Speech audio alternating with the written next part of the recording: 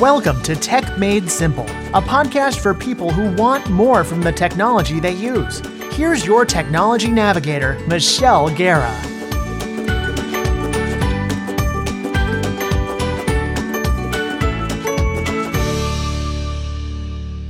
Thanks for tuning in for another episode of the Tech Made Simple podcast. April 22nd is Earth Day. So what is this Earth Day, you ask? Earth Day is an annual event celebrated all over the world on April 22nd to demonstrate support for the protection of our environment. This was first celebrated in 1970 and has now become a global event by the Earth Day Network in more than 193 countries. Now, what does that mean in terms of your technology? Well, technology is made up of a lot of electronic pieces that don't actually biodegrade in our landfills and causes pollution.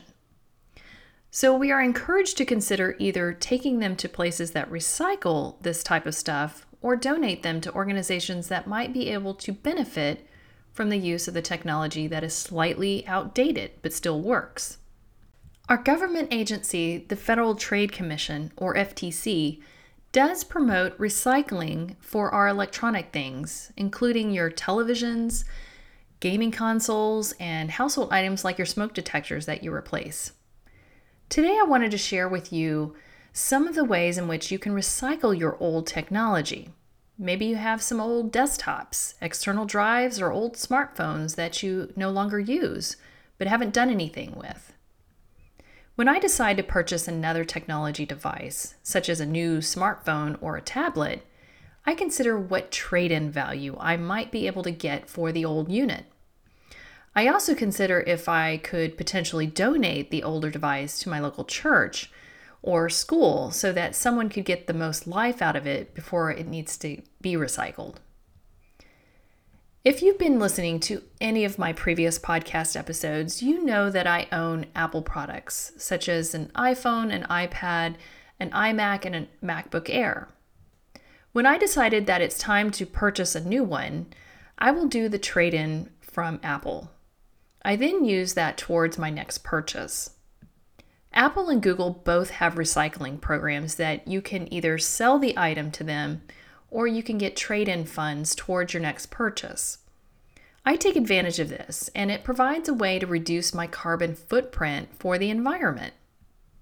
Most retail stores like your Best Buy or Staples Office Supplies provide an easy way for you to either bring in your technology and either sell it or trade it in for a new technology.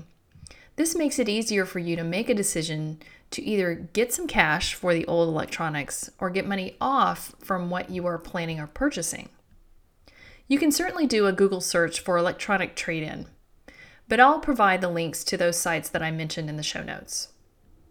All right, now that you have some idea of what you could do with your old electronics or technology, now it's time to go through your home and assess what you have and consider recycling it. You might have to ask the question, why are you holding on to these? Is it something sentimental, or maybe you haven't gotten the data off the device? One thing you will need to consider is how you will erase your information you had on the device before you ever do the sale or trade-in. This could be solved with another Google search based on the specific device. My Apple devices have a way of erasing all the data that is on them and returning them back to the factory settings. I am certain all your devices have the capability, but you'll have to do the research to ensure that you do this properly before you recycle them. So this Earth Day, besides recycling what you do in your household for paper, plastic, and glass items, you should consider recycling those old electronics. And it shouldn't just be for one day out of the year, but whenever you are potentially purchasing new technology. That's all I have for now, but before I go, I'm curious to know which recycling program you have used in the past.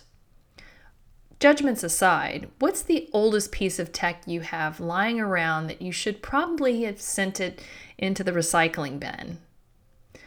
For us, it's probably my husband's first generation iPod. You know, that old click wheel model. Leave your comments in the show notes for this episode. Until next week, thanks for listening.